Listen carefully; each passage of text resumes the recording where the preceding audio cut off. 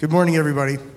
Welcome to Infusion. My name is Joe John. This is my bride, Nancy. We're going to read this morning's scripture text. We've been here about 4 weeks, and we're just blessed to call Infusion our home. So we're going to read from Exodus 12, 1 through 13, and 21 to 23 if you want to follow along. The Lord said to Moses and Aaron in the land of Egypt, "This month shall be for you the beginning of months. It shall be in the first month of the year for you. Tell all the congregation of Israel that on the 10th day of this month every man shall take a lamb according to their father's houses, a lamb for a household. And if the household is too small for a lamb, then he and his nearest neighbor shall take according to the number of persons. According to what each can eat, you shall make your count for the lamb. Your lamb shall be without blemish, a male, a year old. You may take it from the sheep or from the goats, and you shall keep it until the 14th day of this month, when the whole assembly of the congregation of Israel shall kill their lambs at twilight. Then they shall take some of the blood and put it on the 2 doorposts and the lintel, which is the top of the doorframe, of the houses in which they eat it. They shall eat the flesh that night, roasted on the fire. With unleavened bread and bitter herbs they shall eat it. Do not eat any of it raw or boiled in water, but roasted, its head with its legs and its inner parts. And you shall let none of them remain until the morning. Anything that remains until the morning you shall burn. In this matter you shall eat it, with your belt fastened, your sandals on your feet, and your staff in your hand. And you shall eat it in haste. It is the Lord's Passover. For I will pass through the land of Egypt that night, and I will strike all of the firstborn in the land of Egypt, both man and beast, and all the gods of Egypt I will execute judgments. I am the Lord. The blood shall be a sign for you on the houses where you are, and when I see the blood, I will pass over you, and no plague will befall you to destroy you when I strike the land of Egypt." In verses 21 to 23, then Moses called all the elders of Israel and said to them, "Go and select lambs for yourselves according to your clans, and kill the Passover lamb. Take a bunch of hyssop and dip it in the blood that is in the basin, and touch the lintel and the 2 doorposts with the blood that is in the basin. None of you shall go out of the door of his house until the morning.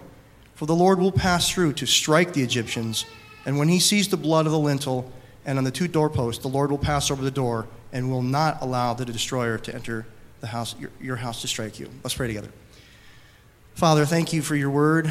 Lord, thank you for the opportunity just to be here. There are places all over the world where this is not permitted, it's not popular, and people are going to jail, and we take this for granted. Lord, there's so much in these passages. Would you open our eyes and our understanding as Matt comes forward? Lord, help us to be in the moment to grasp what you want us to take away from this, not just head knowledge, but heart knowledge, things that will transform us. Lord, we can see Jesus throughout what we've just read. We can see him from cover to cover. Help us to see him afresh as we meet, Lord. And we want to give you all the honor and the glory and the praise, and that Jesus would receive the preeminence. In his name, amen. Amen. Thank you. Good morning, church. This morning, we're continuing our series from the book of Exodus. And the text that we just read is pretty gnarly. It's pretty heavy stuff. Today we're looking at the 10th and the final plague that God brought to Egypt. Earlier in the story, Moses goes to Pharaoh and says, the Lord said, Pharaoh, the Lord said, let my people go. And you remember what Pharaoh said? He said, no. He said, who's the Lord that I should obey him? In other words, Pharaoh said to God, you're not the boss of me. Y'all hear kids say that? You're not the boss of me. How many of you have said that? We all have, I think, at one point or another. See, these Egyptians, you need to know, they're very religious people. And they worship many, many gods. And so Pharaoh wants to know, what in the world is so special about your God that I should obey him? I've got my own God, so I'm set. Thank you very much. Now leave me alone and get out of here. Well, this is an incredibly significant question for us today.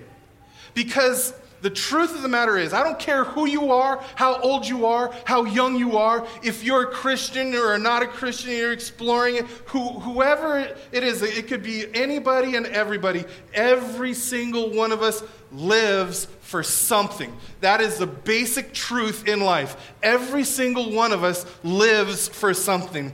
We all have something in our lives, either whether it's totally conscious or subconscious, we all have something that gives our life meaning. We all have something where we kind of kick that to the top of our priority list, and then everything else is secondary at best. We all live for something. And my question for you this morning is, what is it in your life? What is it that you find yourself living for, whether it be consciously or subconsciously? And they could be good things. It could be your career or, just whatever job it is that you're working at. It could be your family. It could be the Chargers. Oh, goodness, I hope not. It could be your health or sex or comfort or education or money or approval. It could be security, success, beauty, whatever it is. Every single one of us has something that we live for, consciously or subconsciously. And here's what we need to, once we admit that, and hopefully we can put our finger on something or several somethings, what we need to see is that whatever it is that you live for will control you. Whatever it is that you live for will control you. That's how it works. It'll cause you to be driven because you gotta have it. It'll cause you to be worried if it's uncertain. It'll make you angry if you think that it's threatened. You'll be depressed if you lose it. And if you get it, you will be empty. We all live for something. And whatever it is that we live for will control us. That's just the way things work. Now, do you know what this means?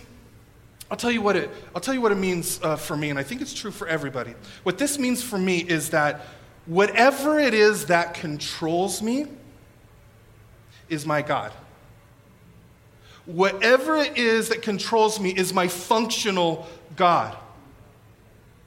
Whatever it is that causes me to be driven, whatever it is that causes me to be worried, whatever it is that causes me to be angry, whatever it is that causes me to despair, whatever it is that causes me to be empty, shows me that there is a false God that enslaves me.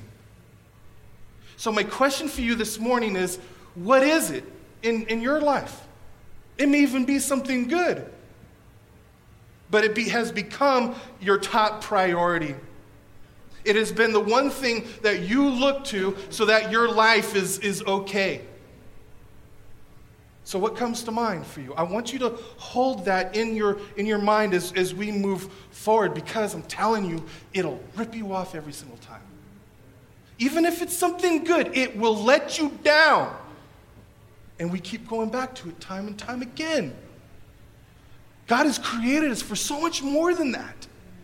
He's created us to experience true security. He's created us to experience true joy, true rest. That's what he wants for us. We settle way too easily.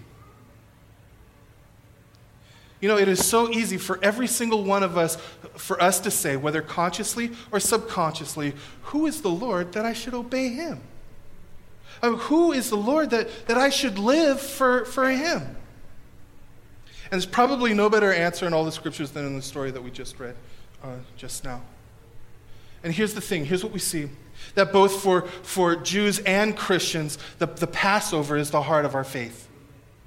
The Passover is what's unique about our God. At the center of our faith is the bloody death of a helpless victim. God says the destroyer is making his move. The most relentless, powerful force in the whole universe is coming in judgment. And the only way to escape is through the bloody death of a fluffy little lamb. I mean, at best, that is confusing. And at worst, I mean, that's ridiculous and offensive. But what we see is that this is somehow central for both Judaism and Christianity. For Judaism, the Passover is the central event. For Christianity, the Passover is the central event that points to an ultimate reality. At the heart of both of these great religions is the bloody death of a helpless victim. So, what in the world can we learn from the Passover? What in the world can we learn that's valuable to our hearts, our souls, our lives? What is it that we can learn from the Passover? What difference does it really make in our day-to-day living? Well, we're going to look at 3 major differences that this can make in your life. And together, they have the power to totally and radically transform your life. The first truth is this, and this is a tough one. If you're taking notes, the first truth is this, that each of us must face the destroyer. Now that's difficult. That's tough. Why do I say that? Well, what's going on? Well, what we see happening here is a preview of the final judgment. God told Pharaoh, "Let my people go." And Pharaoh said, "No."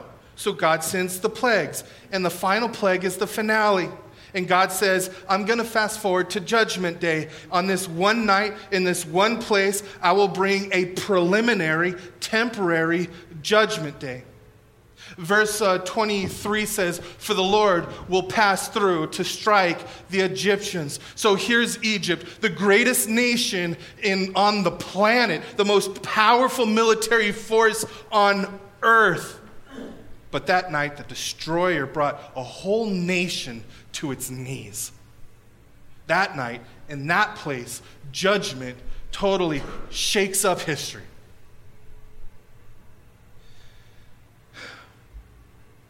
We all need to know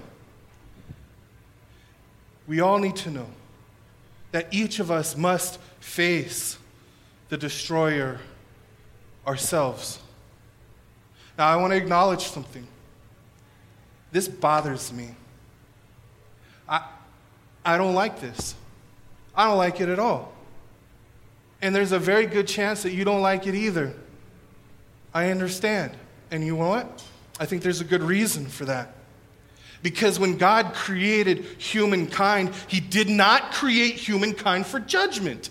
He created humankind for relationship. So of course we're not going to like this. Of course we're not going to like this at all. We know that this is not the way that things are supposed to be. Now I have a question. Why does the destroyer single out the firstborn son?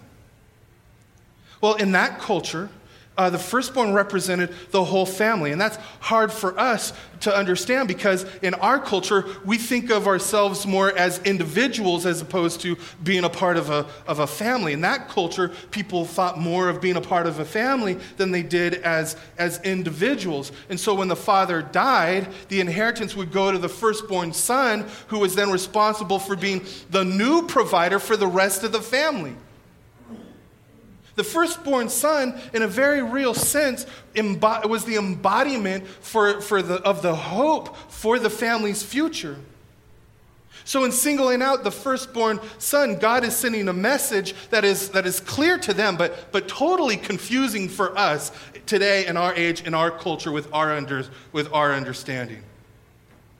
God is saying that every family in the world owes God a debt of sin. The firstborn, the representative of the family, is responsible, and their lives are lost unless they're redeemed. Their lives are lost unless they're bought back. Their lives are lost unless they're purchased at a price.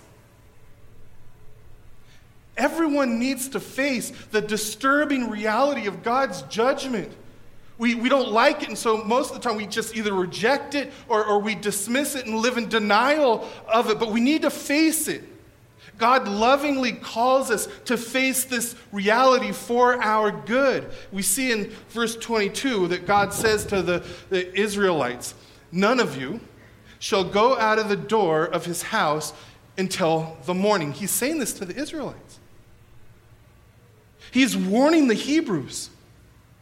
The destroyer is not just coming for the Egyptians. Yes, the Hebrews are oppressed, and yes, the Egyptians are the oppressor. Yeah, the Israelites worship the Lord God, and the Egyptians worship idols. And yet, if the Hebrews stepped out of the house and its protection that night, nothing could protect them from the destroyer. And if any of us were to face the destroyer on our own, we would be lost. It does not, I'm telling you, it does not matter how morally righteous you are compared to anybody else. It does not matter how religious you may or may not be compared to anyone else. It doesn't matter how, doctrinally accurate you are compared to anyone else. If we go out and meet the destroyer on our own, we'd be just as lost as the Egyptians were that night. Now, I know that a lot of thoughtful, insightful people think that this is totally messed up. This is totally messed up. I get that.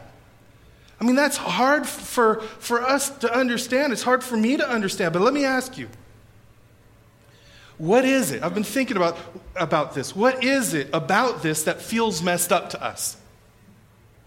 Well, for one, the idea that every individual on earth deserves judgment because no one could live up to God's standard. We don't like that. And so usually we just say, forget that. Besides, I have my own standards. I'm going to do what's right for me. And you know what? That sounds so good. I got to do what's right for me. I mean, that's our culture's creed right there. I got to do what's right for me. It sounds so good, but I'm telling you, it is so deceptive. It is so deceptive, and it'll rip you off every single time. And so we need to wrestle with that because we're drawn to it. But let's do this. For the sake of discussion, let's pretend that there are no absolutes. There are no 10 Commandments. There is no golden rule. Treat others as you want to be treated, out the window. Esteem others better than yourselves, out the window. Let's just go ahead and pretend there are no absolutes. We set our own standards, and so we will do what's right for us. We make our own rule. Now humor me here, okay? Humor me. Imagine there is that an undercover video surveillance is recording your life. Okay, just humor me. Imagine that undercover video surveillance is recording your life. But it only records when you say things like, you know what, that person shouldn't do that. And you shouldn't do this. You should do this. And it's recording everything that you're saying when it comes to the moral standards that you call other people to live up to.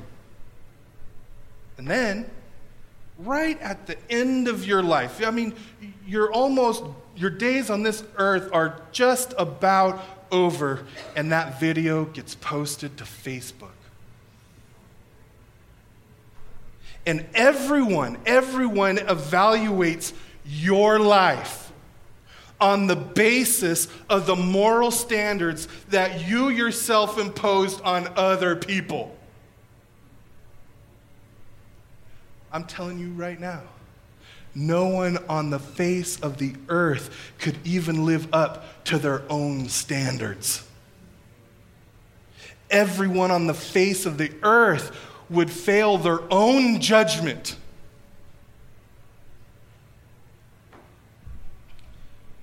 So we get that. Let me ask you, have you ever been clobbered with this horrible, disturbing realization that we are worthy recipients of God's judgment because we have not lived up to God's moral standard, let alone our own? I mean, it's horrible. We weren't created. God did not create humankind for judgment. And for years, I acted like I acted on, I think more so on a subconscious level, I acted as if I could pass God's judgment on my own. It is so easy. It is so easy. Even if you think or you hold on to the belief that this isn't true, it's so easy to act as if that our good deeds will outweigh our bad deeds. Do you know what you call that? You call that self-righteousness. That's self-righteousness right there. And you can't help but look down on others when you're self-righteous. That produces a dark heart that's far from a gracious God. So we need something else. After a while, I came to the realization that just hit me in the face, that that in the presence of an all-holy God, I am a sinner. I have fallen way short of God's standards, way short of God's righteousness. I don't even live up to my own standards. And you know what? There's no denying it. I mean, I can try, but in reality, there's no denying it. I had a debt that I could not pay. I have not kept God's law, summed up in loving God above all others and loving your neighbor as yourself. I failed miserably in that. I had to, if I faced the destroyer then, I would have been just as lost as the Egyptians. You know, a lot of people, they come to that point if they don't just... If they can't successfully dismiss that, if they can't successfully just brush that off or sweep it under the rug, if most people, if they take that seriously, they get filled with despair. The solution is not sweeping it under the rug. The solution is not just pretending that that's not our reality. We need to face our despair. We need to come face to face with the hopelessness that we have in and of ourselves if we're trying to earn our way to being accepted by God. So, once we come face to face with this reality, there's something else we must realize. First, each of us needs to face the destroyer. But second lesson is this, that our only hope is a lamb. I know that sounds weird to say it that way, but hear me out. What was Israel's only hope that night?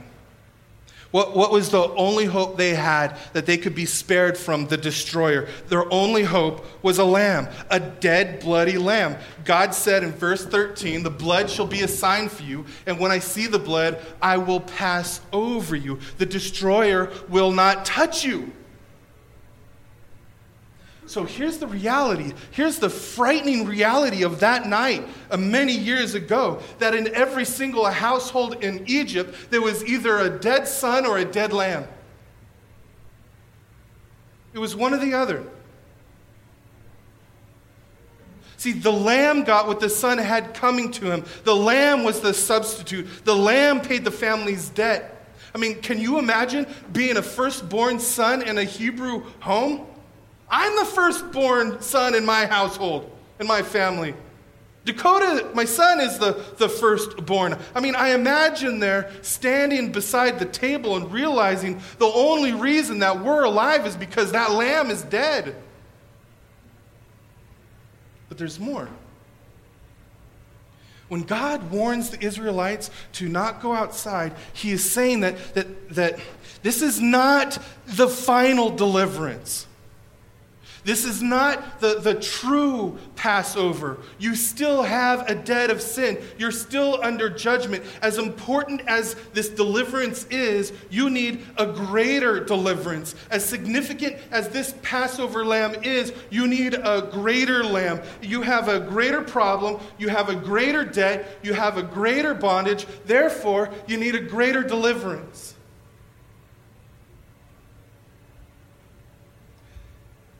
Jesus, on the night in which he was betrayed, celebrated the Passover meal. So, this morning, I want you to imagine that you are one of Jesus' disciples. I want you to imagine sitting at the table like you've done for many years on end to celebrate the Passover meal. And then when Jesus stands up, you realize that he's taking the traditional place of the father of the house that the father of the household would have taken. He stands up to explain the meal just like your dad did year after year after year for as long as you can remember. And it all seems very familiar to you. But then suddenly, everything is different. And you would have been totally shocked by two things. First, when Jesus holds up the bread, you would expect him to say, "This is the bread of our affliction. Our ancestors suffered in the wilderness so that we can be free." That's what you would expect for Jesus to say. That's what you were supposed to say year after year. But instead, what does Jesus say? He does not say that. What Jesus says is he holds up the bread and he says, "This is my body. This is the bread of my affliction that I am going to suffer so that you can be set free from the bondage to sin and from death. This is my suffering that will bring you ultimate freedom that you've been longing for." That's the first shock. I mean, Jesus changes everything. The second shock is this. When Jesus stood up to explain the meal, something was missing.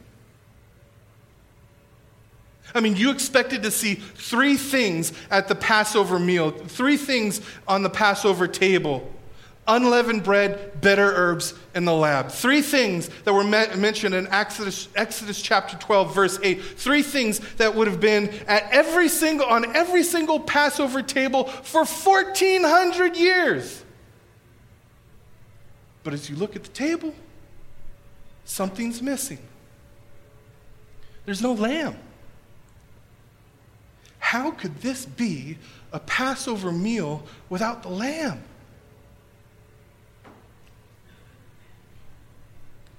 There's no lamb on the table because the lamb is at the table. The lamb was deliberately left out because Jesus is saying, "I am the lamb." He's saying my death is the essential event to which all of history has been moving. Then Jesus took the cup and he says, "This is my blood shed for the forgiveness of your sins." Jesus is saying, "I am the Passover lamb. My blood pays your debt so that the destroyer will pass over you." Jesus is saying, "I'm about to be sacrificed, and then you will see this Passover in a whole new way. My death will accomplish the ultimate salvation, which all of history has been moving to. After 1,400 years of tradition, Jesus drops this bomb and just blows everybody away. That's why John the Baptist looked at Jesus and said, "Behold, the Lamb of God who takes away the sin of the world." John is saying, now I get it. Jesus is the real Passover lamb that all the other Passover lambs throughout all these centuries is pointing to. Jesus is the one whose blood takes away our sin once and for all time so that the destroyer passes over us. Now I get it. Our firstborn sons weren't spared because of the death of some lambs. Our firstborn sons were saved because God gave up his firstborn son. Jesus came to represent all those who put their trust in him. On the cross, he took on our judgment so that we might live together with him forever in his perfect family. And we experience the love and the acceptance and the joy and the rest that we've been created for, that we long for. So let me ask you this morning, Can you say with John, I get it now. I get it. I remember this kicking in for me. I realized that I owed God a debt that I could not pay. I couldn't live in denial anymore. I had to admit that I fall so far short of God's standard, that my life was so full of sin that not only destroyed my life, but the people around me, that I deserved God's judgment. But because of God's grace, I also realized that Jesus is the ultimate Passover lamb, and that changes absolutely everything. It changes everything. And that's our last point. Trusting in Jesus as the lamb changes everything. And what changed that night for the Hebrews? Well, here, if you would have asked one of the Hebrews several years later, oh, what changed for you that night? What changed? They would have said something like, you know what, it is amazing. I mean, I don't deserve it. I mean, I know me. I know the life that I lived. I don't deserve it. I deserve to die, just like the Egyptians. But that night, through the death of the lamb, God spared me from the destroyer and delivered me from slavery. And now we're headed to the promised land. And now he's changing me every single step of the way. And that's exactly what the Christians say. It's amazing. I deserve God's judgment because I fall so short of God's standard. I can't even live up to my own standards. But through the death of his son, God delivered me from slavery to sin and death and final judgment. And now we're headed to the real promised land. And it's guaranteed. And God is changing me every single step of the way. So what's that look like? What's that look like when God changes us? In what ways does God change us as Christians? Well, let me just point out a few things, okay? To the extent that you behold and you understand and you internalize the lamb that was slain, what it means, your way of relating to people will totally change. It'll totally change. You know what? Left to ourselves, we relate to people like chickens. We do. We relate to people like chickens. We have our pecking order. We feel superior to others and feel inferior to others. Anybody come to mind? I mean, we see this in families, we see this in gangs, we see this in business, and we see it in churches. We do. And it's messed up. But when you behold the lamb that was slain, you lose the pecking order. Why? Because you can't feel superior to anyone. If you know that you are so lost, it took nothing less than the death of God's firstborn to save you. How are you going to be superior in light of that? And you won't feel inferior to anyone if you know that you are so loved that the Father gave his Son. I mean, Jesus gave his life so that you can live with him forever. So see, you will relate to people and treat people no matter who they are. You'll treat them with dignity and you will treat them with respect. No matter who they are. Also, your way of viewing accomplishments or success or whatever, it will totally change. Left to ourselves, we think that the way to get ahead is to roar like a lion, right? Survival of the fittest. When push comes to shove, you shove harder, right? You don't give an inch. Take the ground, moving forward. Make it happen. If you're anything like me, you're just kind of wired that way.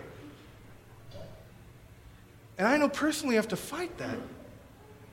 Because when we behold the Lamb, you realize that the way that Jesus gets to the throne is not by becoming a roaring lion, but only by becoming a lamb who lays down his life for others. See, the Lamb knows the secret. And you know what the secret is? The secret is this, that the greatest power in all of the universe is the weakness of a self-sacrificing servant.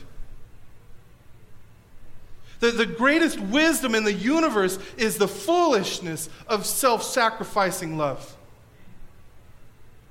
See, Christ crucified is the power of God and the wisdom of God.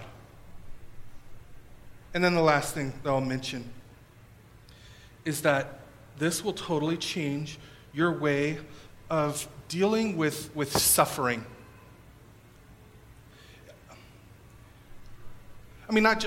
Suffering is as hard, as difficult, as dark as it may be. This can totally transform your suffering. But let me also maybe back up a little bit. This will totally transform your discontent. Okay? We live life, we rearrange our priorities drastically sometimes based on discontent. Left to ourselves, suffering leads to despair and bitterness. Have you suffered lately? Have you been just discontent lately? Sometimes the suffering is so severe you feel like you're never going to recover. But when you behold the Lamb who was slain, you can face suffering with joy and hope, and the pain doesn't crush you.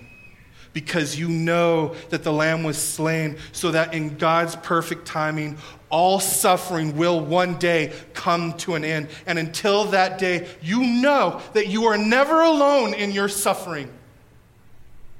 Isaiah says, as he is speaking of the Lamb, that he was despised and rejected by men, a man of sorrows, familiar with suffering. Speaking of the Lamb, Isaiah says he was despised and rejected by men, a man of sorrows and familiar with suffering.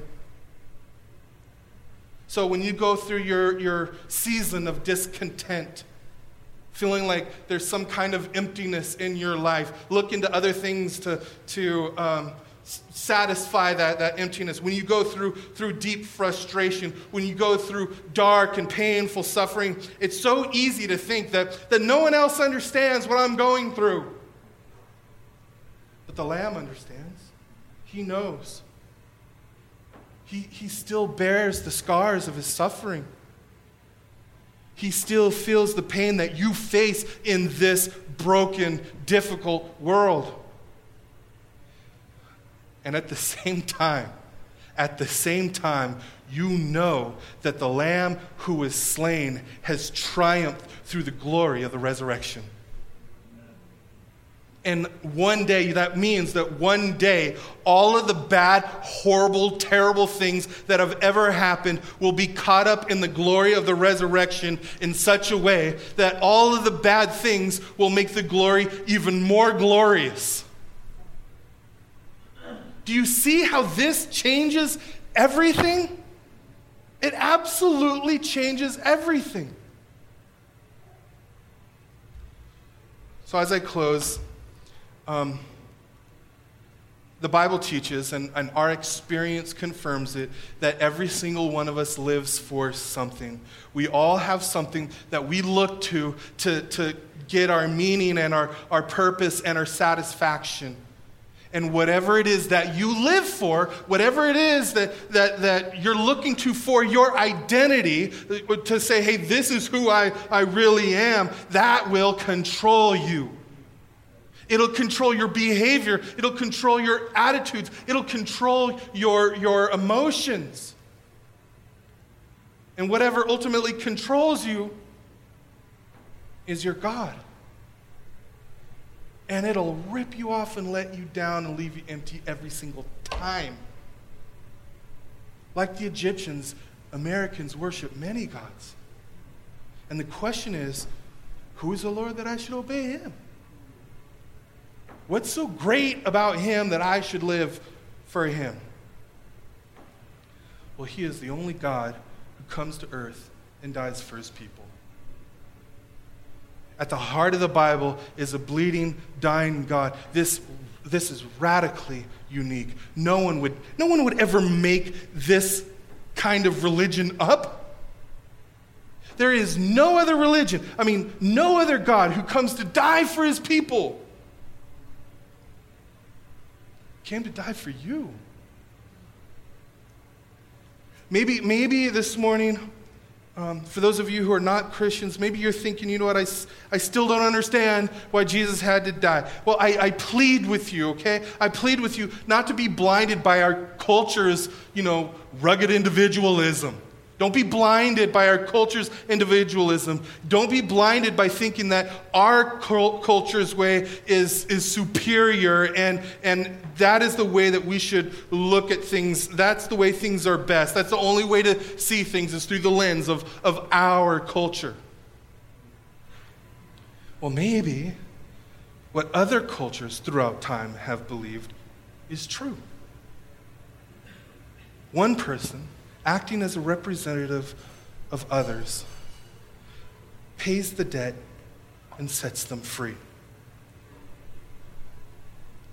This is our great hope, that even though we all have to face the destroyer, our hope is in the Lamb. And trusting in the Lamb changes absolutely everything. Amen? Would you bow your heads with me? Heavenly Father, we thank you for your incredible mercy. We thank you that you love us enough and care for us enough to give us a diagnosis of our lives that lead us to destruction, and you've come to wake us up,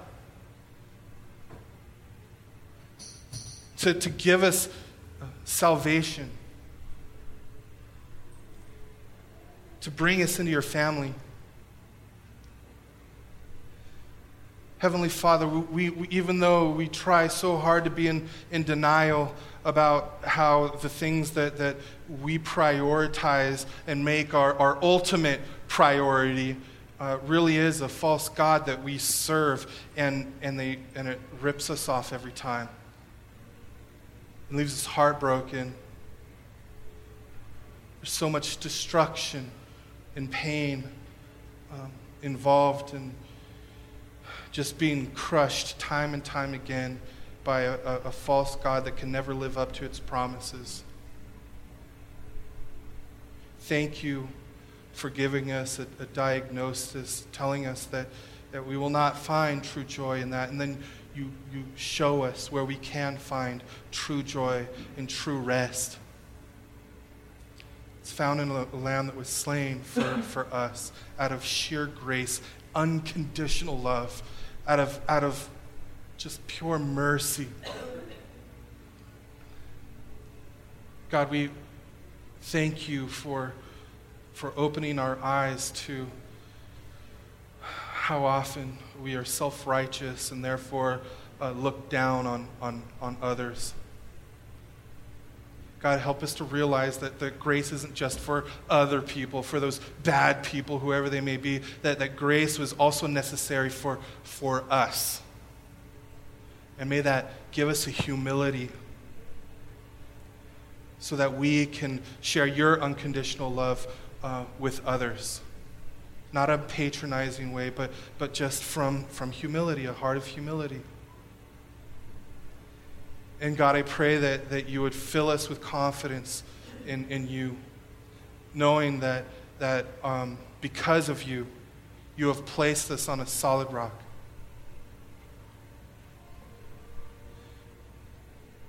God, I pray that we wouldn't think about anything else right now, that we wouldn't be distracted by anything else right now, and give us the ability to examine our own hearts, to allow the Holy Spirit to diagnose our lives right now and the trajectory, the way that they are going, to give us eyes to see the false gods we've put our hope in that just let us down time and time again.